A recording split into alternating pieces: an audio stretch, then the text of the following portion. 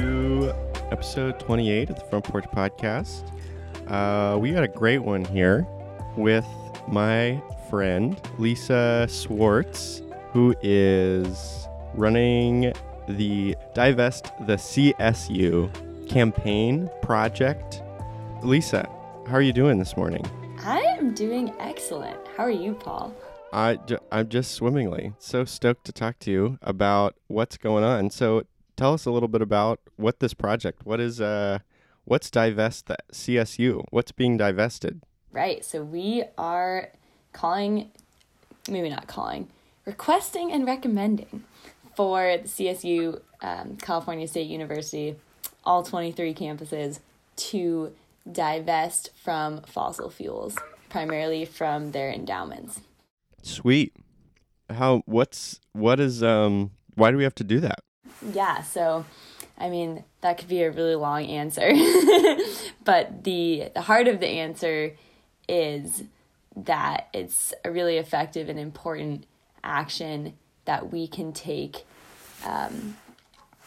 to prevent the worst effects of climate change.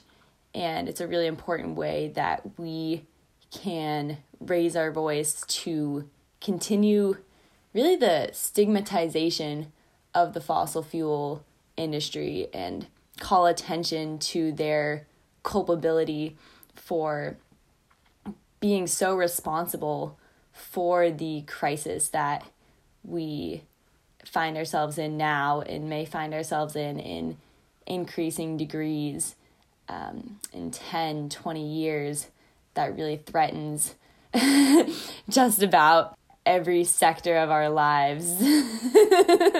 So, I mean, not to get too doom and gloom, because I really have a lot of hope that we can pull together and avoid the most disastrous effects of climate change. But I see divestment as a really important step CSU can take that we have not taken yet. Yeah. Okay. So before we get into, because I do want to get into some of the doom and gloom and some of the nuts and bolts of, what are the most severe ramifications of our actions if these sorts of trends and these sorts of stigmatizations don't occur. But I also want to get into, how did you get involved in this or get engaged in this this sort of work?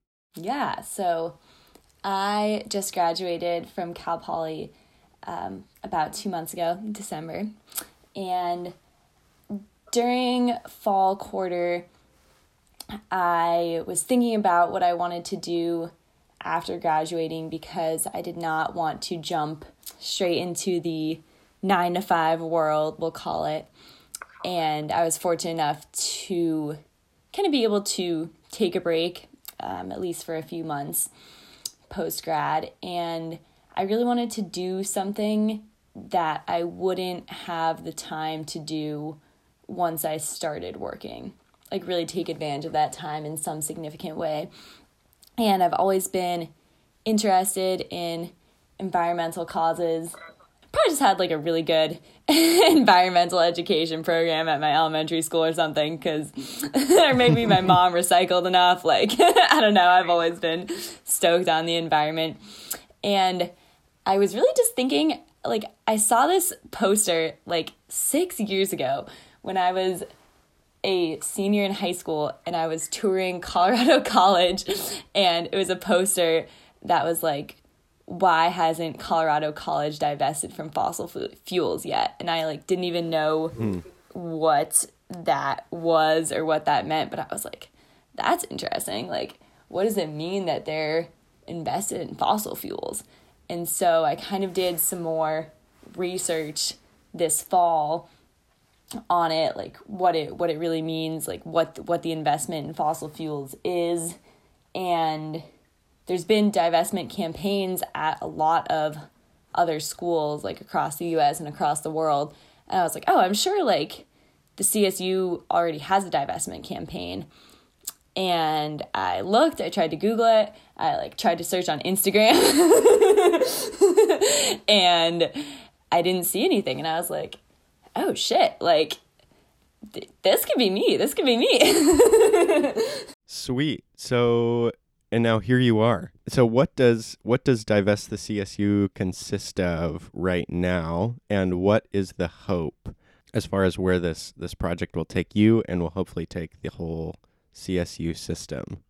Like what's going on? Right. So I really just started this effort a couple weeks ago, and I kind of like reached out to some people about it about a month ago. But so far, the effort mostly just consists of me and a few other students and professors who are stoked about it. But we have our first general meeting in about a week and a half on Monday, February 8th, 6 to 7 p.m. I'll give you all the deets.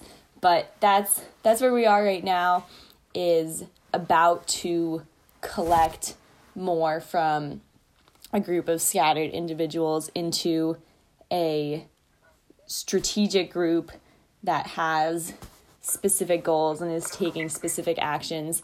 But ultimately, the biggest prize would be that the CSU Board of Trustees passes a mandate that all CSU campuses have to divest their endowments from fossil fuels, because that is the group that could make that decision for every campus. And that would just be like 23 birds with one stone. Our strategy really is to, pressure the board themselves as much as we can, but also to work at all these other levels, like the levels of the individual campuses. So that would be passing a resolution in support of divestment in the Cal Poly ASI student government, or in the Cal Poly Academic Senate, or like I mentioned, the Cal State Student Association, or the CSU-wide Academic Senate. All this stuff, put op-eds in the newspapers, stuff like that. Basically just make enough ruckus that the CSU Board of Trustees decides to do that. Yeah, this sounds like a sort of classic example of building power from the grassroots, just getting all these actors sort of on board with your mission and generating, I don't know, a great deal of attention where the pressure cannot be ignored, which is very interesting in the context of all the things happening in the stock market this week. Have you heard about all this, the GameStop meme stocks and all these sorts of things? I did hear about that a little bit. The Reddit people. Yeah, I mean, it's like there's this great big power that's, the financial interests of the country that sort of control the machinations of the stock market. And then all these Redditors are like, oh my gosh, we can subvert their will on betting against these unsuccessful companies and make them lose a bunch of money just by all of us sort of doing the same thing at the same time. And here we are, a very similar strategy to work against the interested powers of the CSU endowments, which I think is just great. Yeah, no, I think it's so cool to realize as ordinary people a power that we didn't even know that we had. But I really am trying to think about it not as us against them, but really something that can help all of us, because I really do think it's in the best interest of the CSU, of the endowment board, of just everyone involved. And so that's really the message that I'm trying to communicate, is like, hey, like you and I, we're on the same team. Like we all want a happy future. We want the best for our university. The top goal is the CSU Board of Trustees will pass a CSU-wide mandate for every campus endowment to divest from their fossil fuels. Now, what is an endowment? Good question. So the endowment is a fund that is mostly comprised of donations to the university. So the last document I saw, the Cal Poly endowment is about $360 million.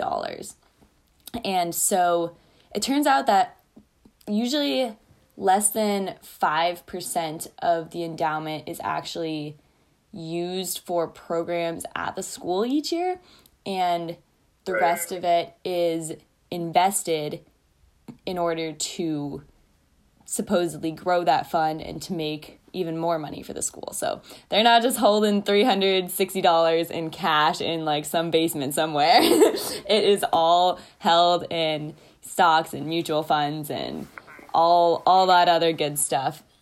And so, yeah, I don't think that's something that people really even realize, is that our university is making money from, probably hundreds of other different companies, and that the financial success of those companies is tied to our own, even if it's in a small way.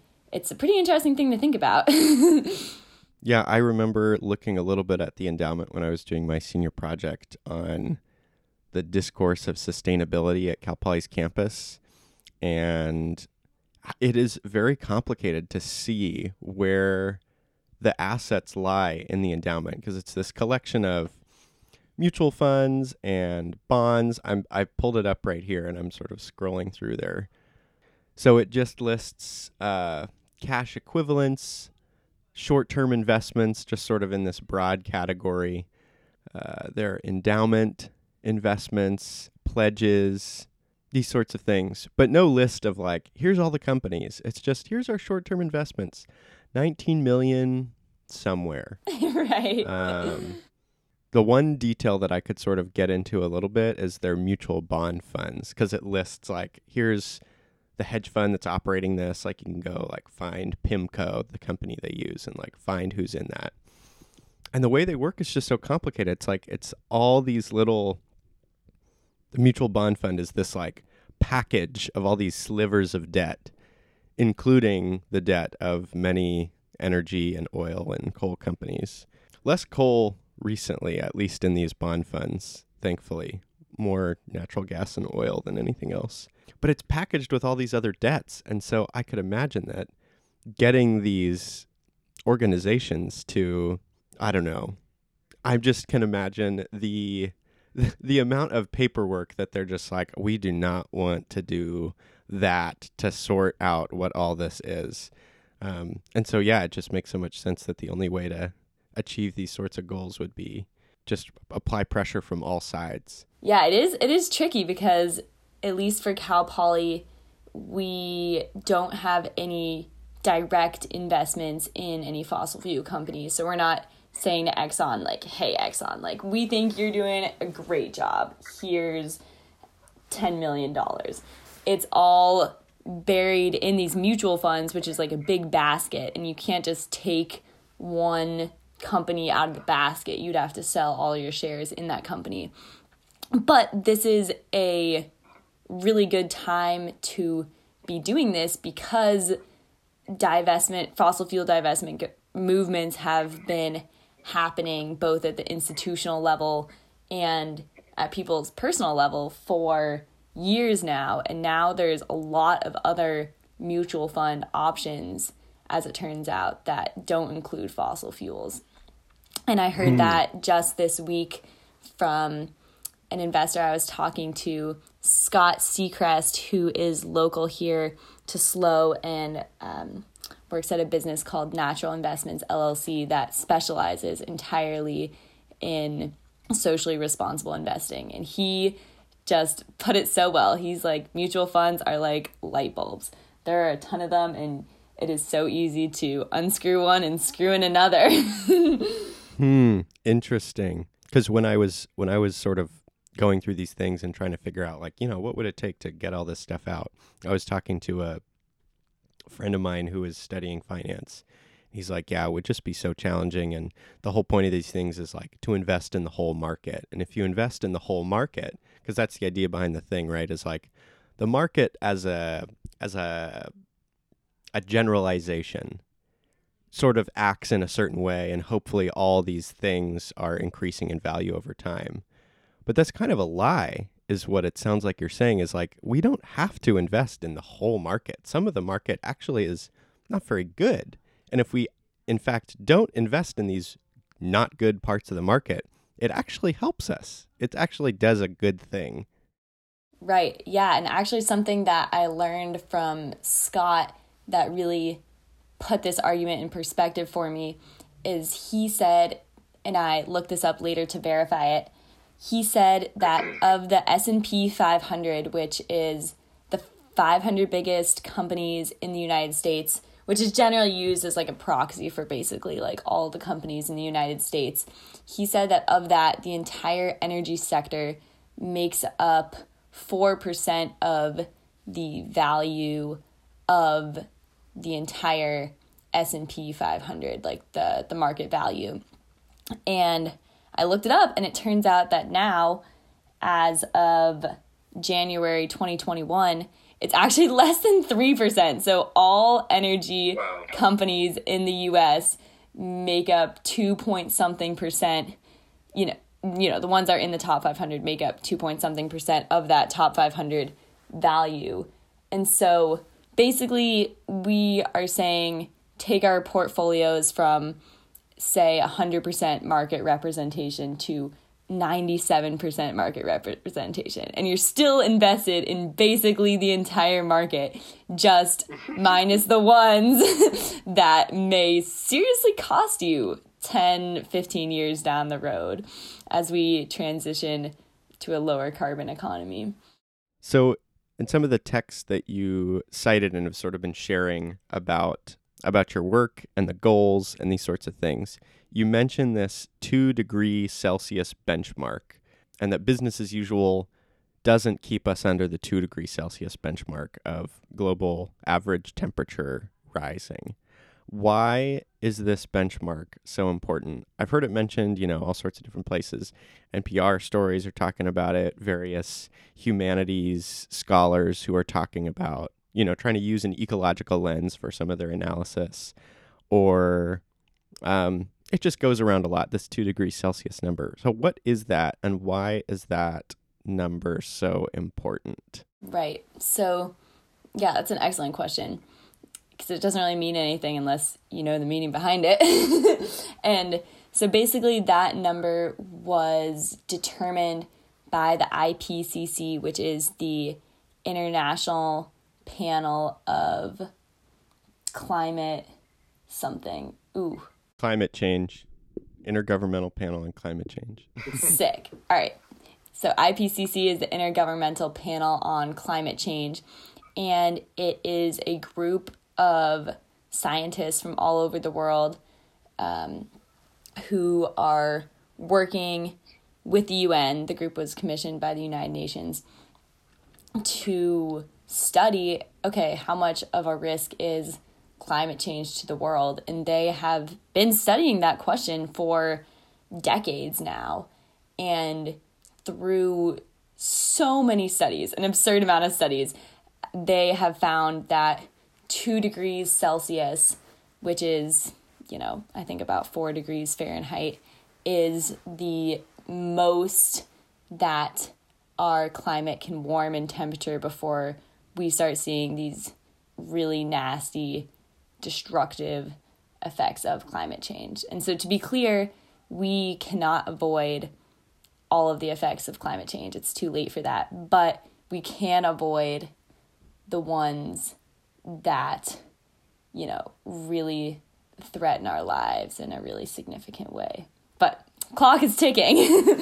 So, 2 degrees is kind of that tipping point a little bit, because you have all of these effects that are runaway effects. So when enough of the sea ice melts in the Arctic, for instance, the white color of the ice actually reflects some sunlight away from the earth. But once you lose that, you're losing something that helps prevent climate change. So then the pace is going to accelerate. So there's a lot of those mechanisms in the natural world that make it so that we really get this runaway once we're past a certain point.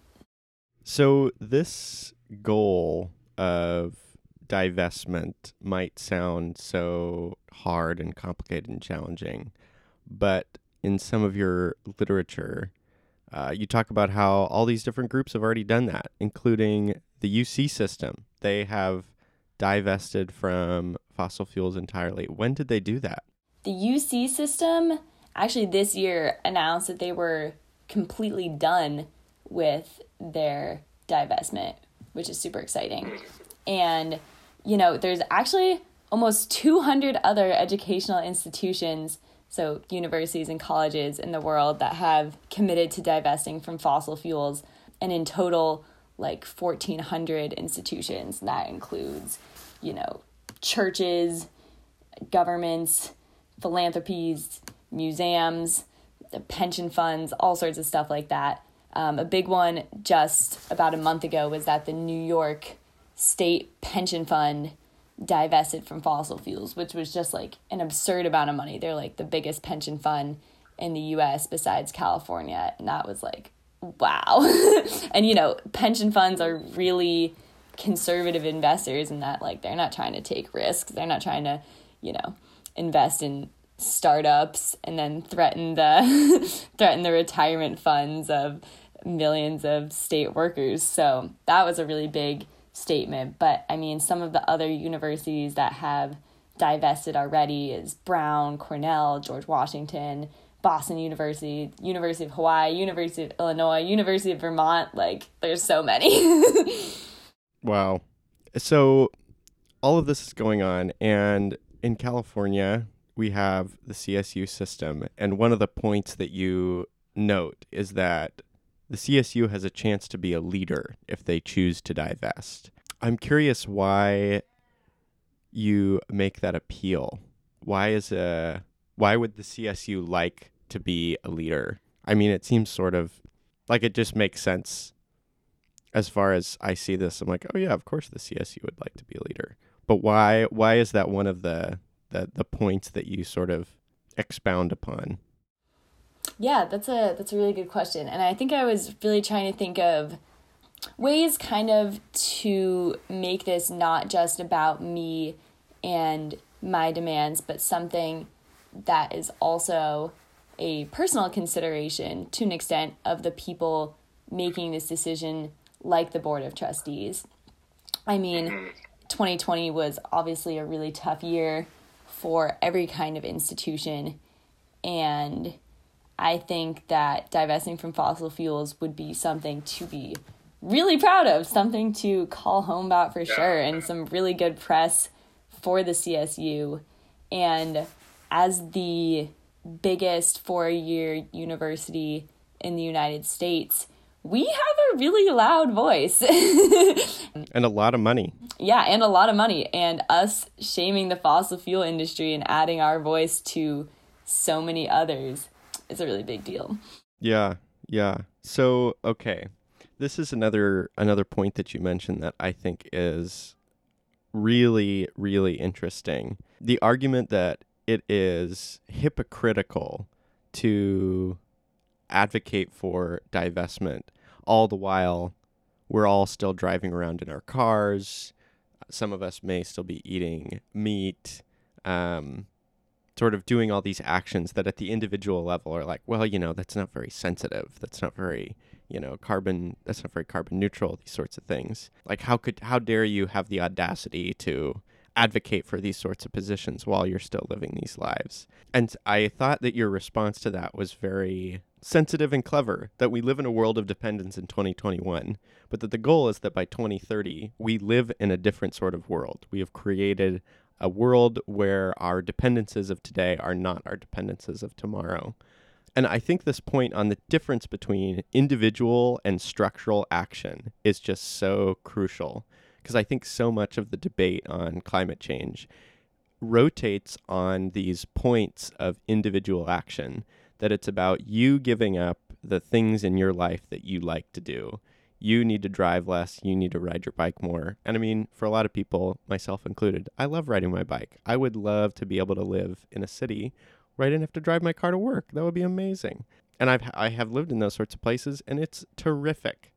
But that so much of the perpetuation of these structures occurs at the institutional level, where huge organizations have invested their money to sort of perpetuate and continue these sorts of industries. And this individual focus is kind of an avoidance of these real problems. And so I'm curious, in your environmental science education, and as you dig into these sorts of things, where you've seen the focus on individual action versus structural change, and like how do we sort of square these forces that often feel like they're dueling for, what's the real solution? Yeah, such a good point.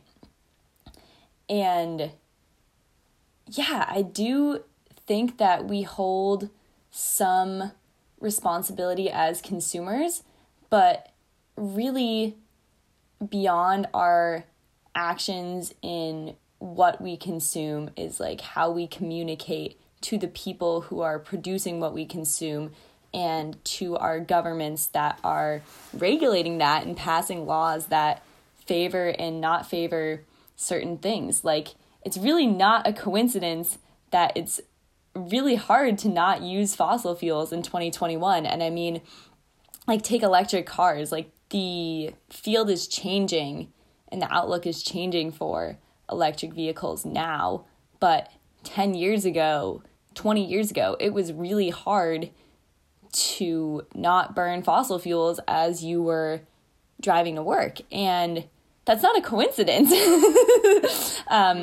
There's this documentary called Who Killed the Electric Car that talks about how we could have had electric cars decades ago, but it was not profitable because they have so much fewer moving parts, and they wouldn't need to be taken in for maintenance as often, and there wouldn't really be any money to be made from it.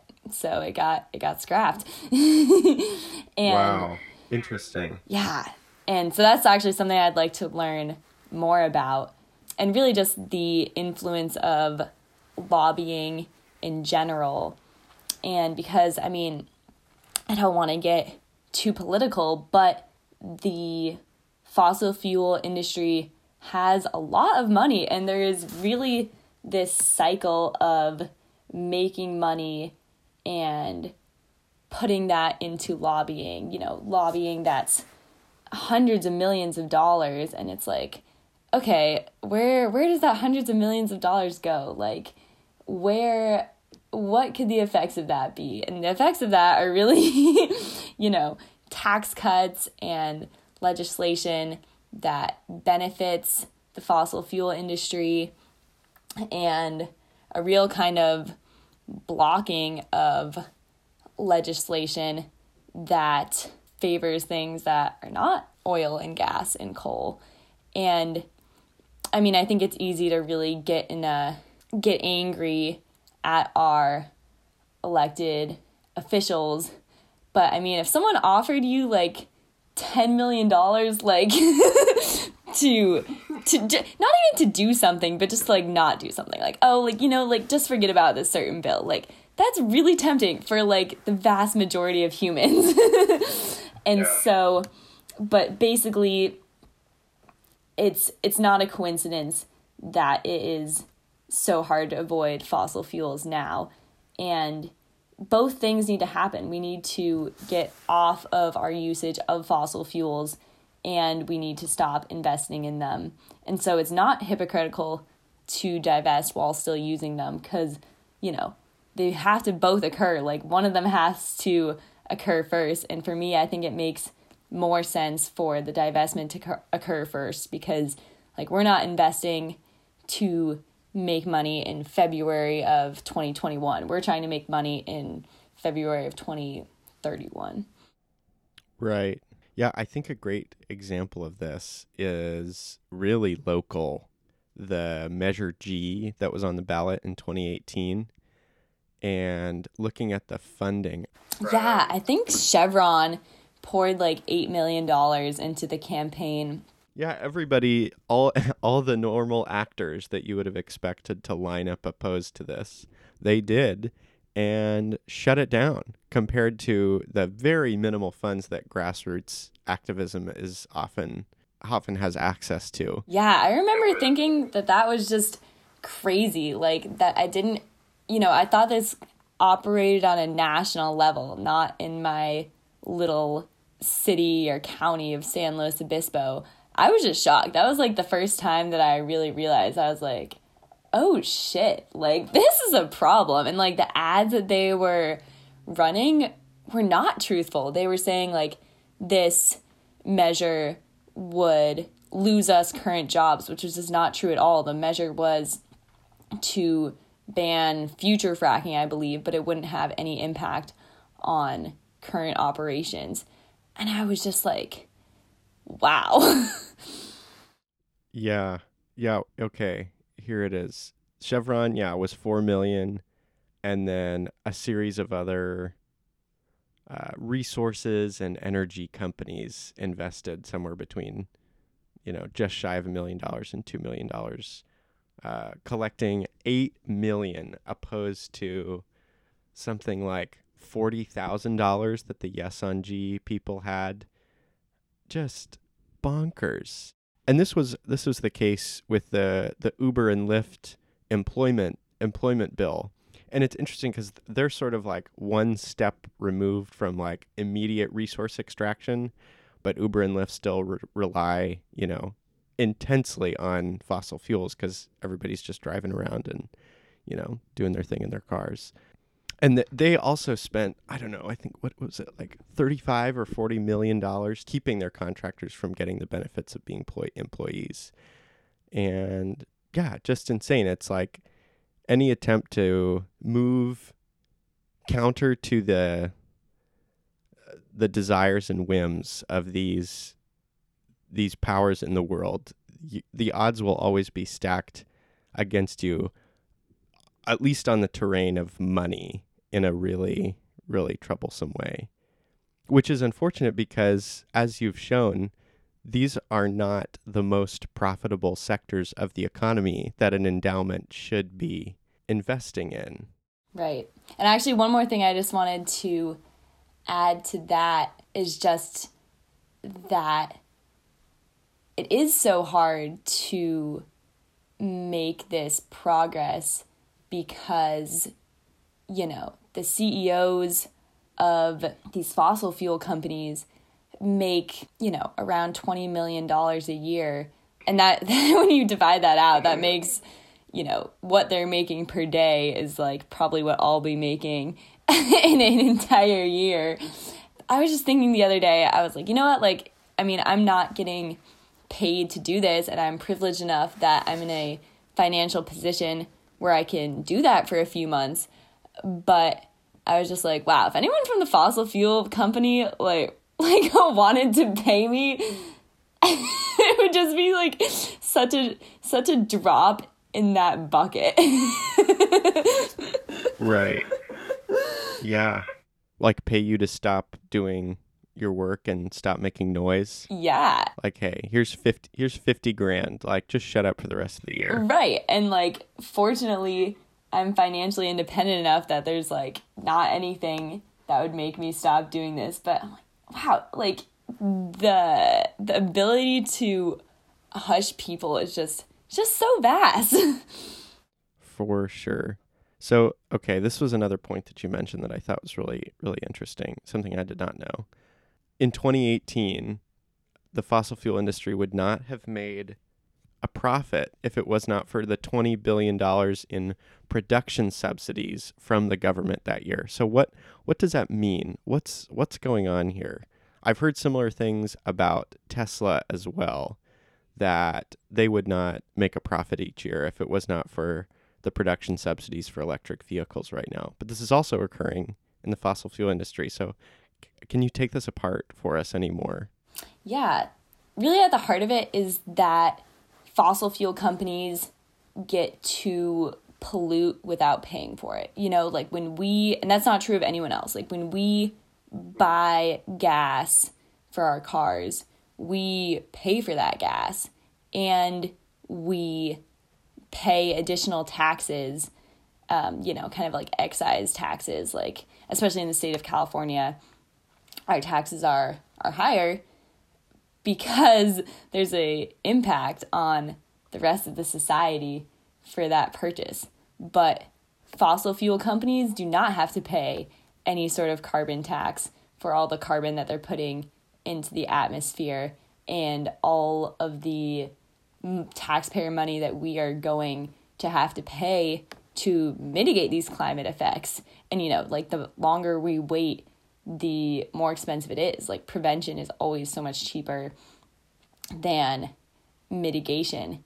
And so it's just insane, like just due to that history of lobbying, the conditions are just so favorable for them. And if they were actually selling their product at a price that would reflect what taxpayers will have to pay due to the detriments of their business, it would not be profitable. Right. And the downside of that is also that we would not be really driving, like no one would pay for gas if it was $10 a gallon, say.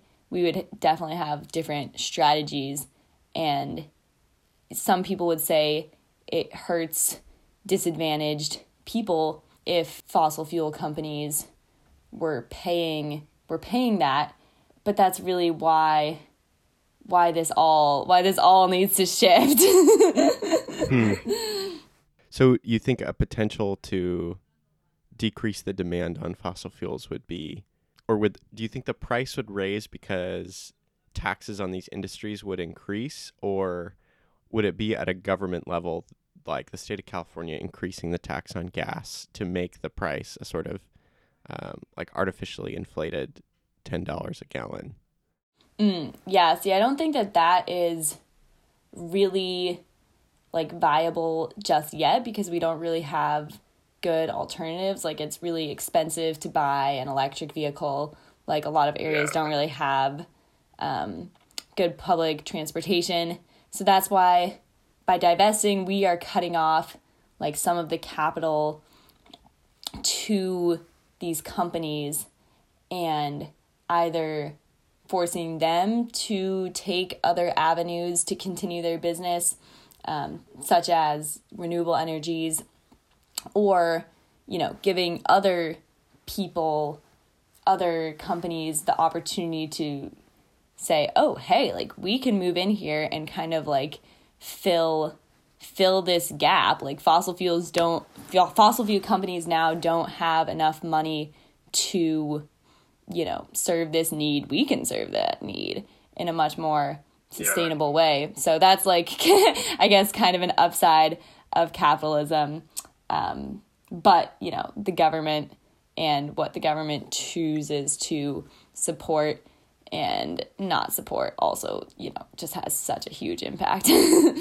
Yeah. Steps towards this overarching goal of getting the whole CSU system to divest from their fossil fuel shares. Can you talk a little bit about what those steps along the way are to that sort of overarching goal? Right, yeah. So we're really imagining it like a staircase, and that getting, like you said, that overarching goal of the Board of Trustees passing that mandate is at the top of the stairs. But like I said, some of those things would be to push for resolutions at other schools in the CSU, at the Academic Senate and the student governments, and, kind of getting endorsements from different student clubs. If I could get some like prominent people to make endorsements, that would be awesome. We want to make a website and, feature those on the website, have like a really professional look, like we're organized, we're doing what it takes to get this, that kind of thing. And really just like spreading the word to as many students as possible to get involved, because even just if we wanted to set the goal of saying like, okay, we want to present this resolution at all of the ASI governments and all of the academic senates. The academic senate, by the way, is like the group of professors, basically like the professor's voice at the university. And it's like, okay, you multiply 2 times 23 campuses, you're looking at like 46 different groups. And so finding other people who are stoked on the campaign and want to help is really kind of the foundation of achieving any of these. Yeah. And one of the criteria for how this might happen or how this should happen is accountability for these goals, which I think is huge and I think would have positive ramifications for many other divestment initiatives, whether it's from military contracts or defense companies or all these other sort of moneyed interests that have serious stock in these universities and what sort of education students are getting. So this accountability, what would this look like? Yeah, and I totally agree with you there. You know, like we're saying that you can't tell us that you're going to divest unless you're able to prove it, right? Otherwise, it's just an empty statement. And so, like, one way of doing that would be like a quarterly list of the funds and companies that each campus invests in. And that's maybe not even, it doesn't even have to be available to the public. It just needs to be available to students and like folks in the university. Because right now it's not. There is no list. Yeah, and yes, like some schools are transparent about their investments, but most are really not. Most are really not. Cal Poly is lock tight, not a whisper of where this endowment is located. Yeah, like the only reason that I know that it's like 15 to 20 million in the Cal Poly endowment is because I was forwarded an email chain from Jeffrey Armstrong that said that it was 15 to 20 million. Dang. Yeah, so yeah, you can't just Google that. And so you're right, like No. It will be a lot easier in the future.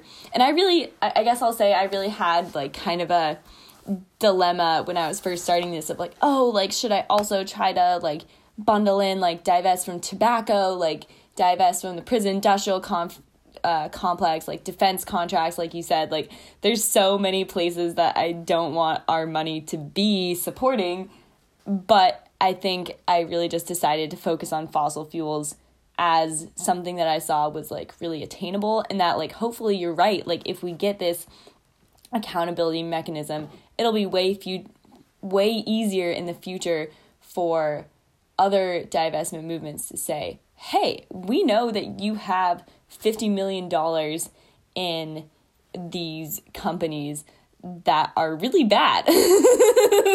And, you know, go from there. And I see like a whole nother staircase of progress in that department, hopefully. I love this statement they have. What do they say? We'd like to think most of the questions you might have regarding the Cal Poly Foundation are addressed here. If not, please don't hesitate to contact us. This is on the Cal Poly Foundation page with details on the endowment. And so then you go over to the endowment and you're like, okay, what are the investments? What's going on? So this is the best you can get, the closest you can get to what's going on. At June 30th, 2020, investments comprise the following.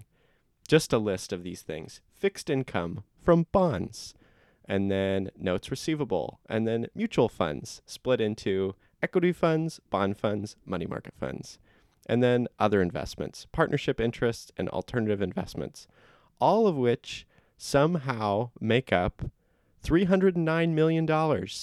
No further details of any companies, not a lick of transparency, just like, yeah, there's some equity bonds, there's some equity funds, there's some bond funds, there's some money market, you know, somewhere in the ballpark, $200 million. We don't really, it's like, yeah, if you have any other questions, we think we provide a great deal of transparency. We think all this is the information you never want to need. Like, what are you saying? Yeah, and plus that just makes your eyes glaze over. Yeah, and this is not information. These are just a list of numbers that add up to a total. It's just ridiculous. And then the first time I read this, I was like, you have got to be kidding me. How little transparency is in this document. Like, are you joking? Yeah, and it's because the endowment is here for us, you know? It's here for students, professors, faculty, and anyone who's going to be attending the university in the years to come. Like, we deserve to have a say in it. We deserve to at least know, like you said, where it's at. Yeah. So what is happening going forward? I'd love for you to talk about what the future holds for the next few months for you, where you would like people who are interested in your work to get connected with what you're doing, how people can sign up for an email list to get the latest updates on how they can get involved, all those sorts of things. Yeah, thank you for asking. So I guess where we're at right now is that we just finished first drafts for resolutions in support of divestment for the Cal State Student Association and for the Cal Poly Academic Senate, and they just need some minor edits, and then they can be passed along to other universities. And that's really awesome because then you're not reinventing the wheel. You're not spending, 10 hours writing a very carefully cited document. You're just like, hey, like, here's this document, like, present this to these groups, and it gets a lot easier. And so that was really exciting to finish the first drafts of those resolutions. And we are having our first meeting I'm not sure when this will go up, but our first meeting is February 8th, Monday, from 6 to 7 p.m. on Zoom. And we're meeting, if you can't make that one, we're meeting Monday evenings every week thereafter. And that first meeting will be a really good kickoff, introductory presentation about what we're doing, why we're doing it, how you can be a part of it. We really want it to be a campaign that is owned by the people who are in it, not just, Lisa and what Lisa wants. We want our values. We want our values and priorities and approaches to be a product of the ownership of all of the people who are working on it. So that's just kind of an aside. But if you are interested in divestment at all or know anyone who is, please feel free to share the word as much as possible. And Paul, I can give you the links to join our email list, like you mentioned, which will have, just weekly updates on the meetings, on what we're doing, all that good stuff. And then our Slack group will be the main place to get that communication in an even easier way. And I will give you the link to that Slack also. And we also have an Instagram account. And that Instagram is at Divest the CSU. One word, Divest the, and then the letters CSU. Yeah, I was really excited actually that that name was open, that no one else has tried to use Divest the CSU for, any sort of other purposes, whether it's at, Cal State universities or Colorado State University or anything like that. So right. That was lucky. Yeah, it's kind of, it's a little surprising. It's you would have hoped somebody would have been running an Instagram campaign to divest something from somebody. Come on. Yeah, I just have so much respect for any students who are involved in just any sort of activism or clubs, just all that kind of stuff while still being a student. You are awesome. I worked on all this stuff for probably 40 hours last week. I could have never done this as a student. There's a reason I waited until now. So if you're doing that kind of work and you are also working another job, you are also going to class, you're also going to class and working another job, wow, I just admire you so much. And then in the link in your Instagram bio, and I'll put all of this in the show notes for people to get to where they need to be.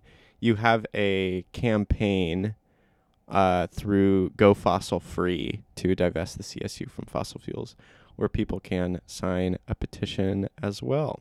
Yes, yeah. Please check out that petition.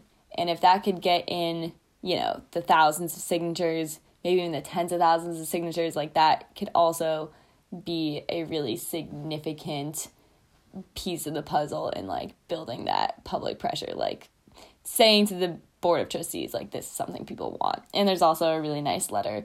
I mean, maybe it's not nice. A really compelling letter that I wrote that accompanies that petition. Has some good stats in it and some good reasons to divest. Oh, yeah. I was curious if you found any other universities with greater transparency with their endowments, or if it's just sort of a standard that, like, we're not going to really talk about it. Yeah, that's a good question. I haven't looked into other universities' endowments that much. Besides that, I looked for a couple other CSUs, kind of just to confirm that I, like, wasn't going crazy, that I, like, couldn't understand, like, whether the Cal Poly's documents. Yeah, whether Cal Poly's was, like, actually telling me anything meaningful or not. And so I remember actually looking at Humboldt State has a lot more transparency of, like, exactly what, like, mutual funds and stuff like that they divest in. But I do also believe that Humboldt has, like, already made divestment commitments, or that they have made, like, way more aggressive, like, fossil fuel commitments, and stuff like that. So Humboldt is a pretty progressive campus, so go Humboldt. But I do think that a lack of transparency is the standard. Yeah. Their endowment is also 1/10 of the size of Cal Poly's. Yeah. With 30 million versus upwards of 300. Yeah, I'll have to check this out. And then just a point for our own sort of institutional affiliations.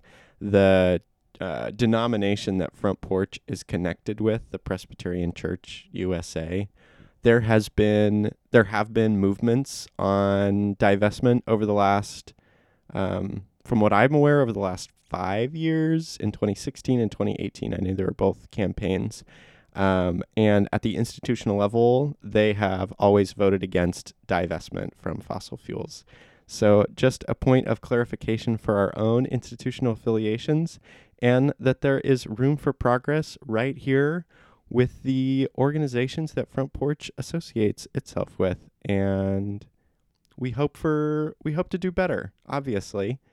Yeah, I really appreciate you, Paul, bringing that up and, not calling out necessarily in a blaming way, but saying, hey, like, here's an opportunity. And I would really like to expand that to everyone listening.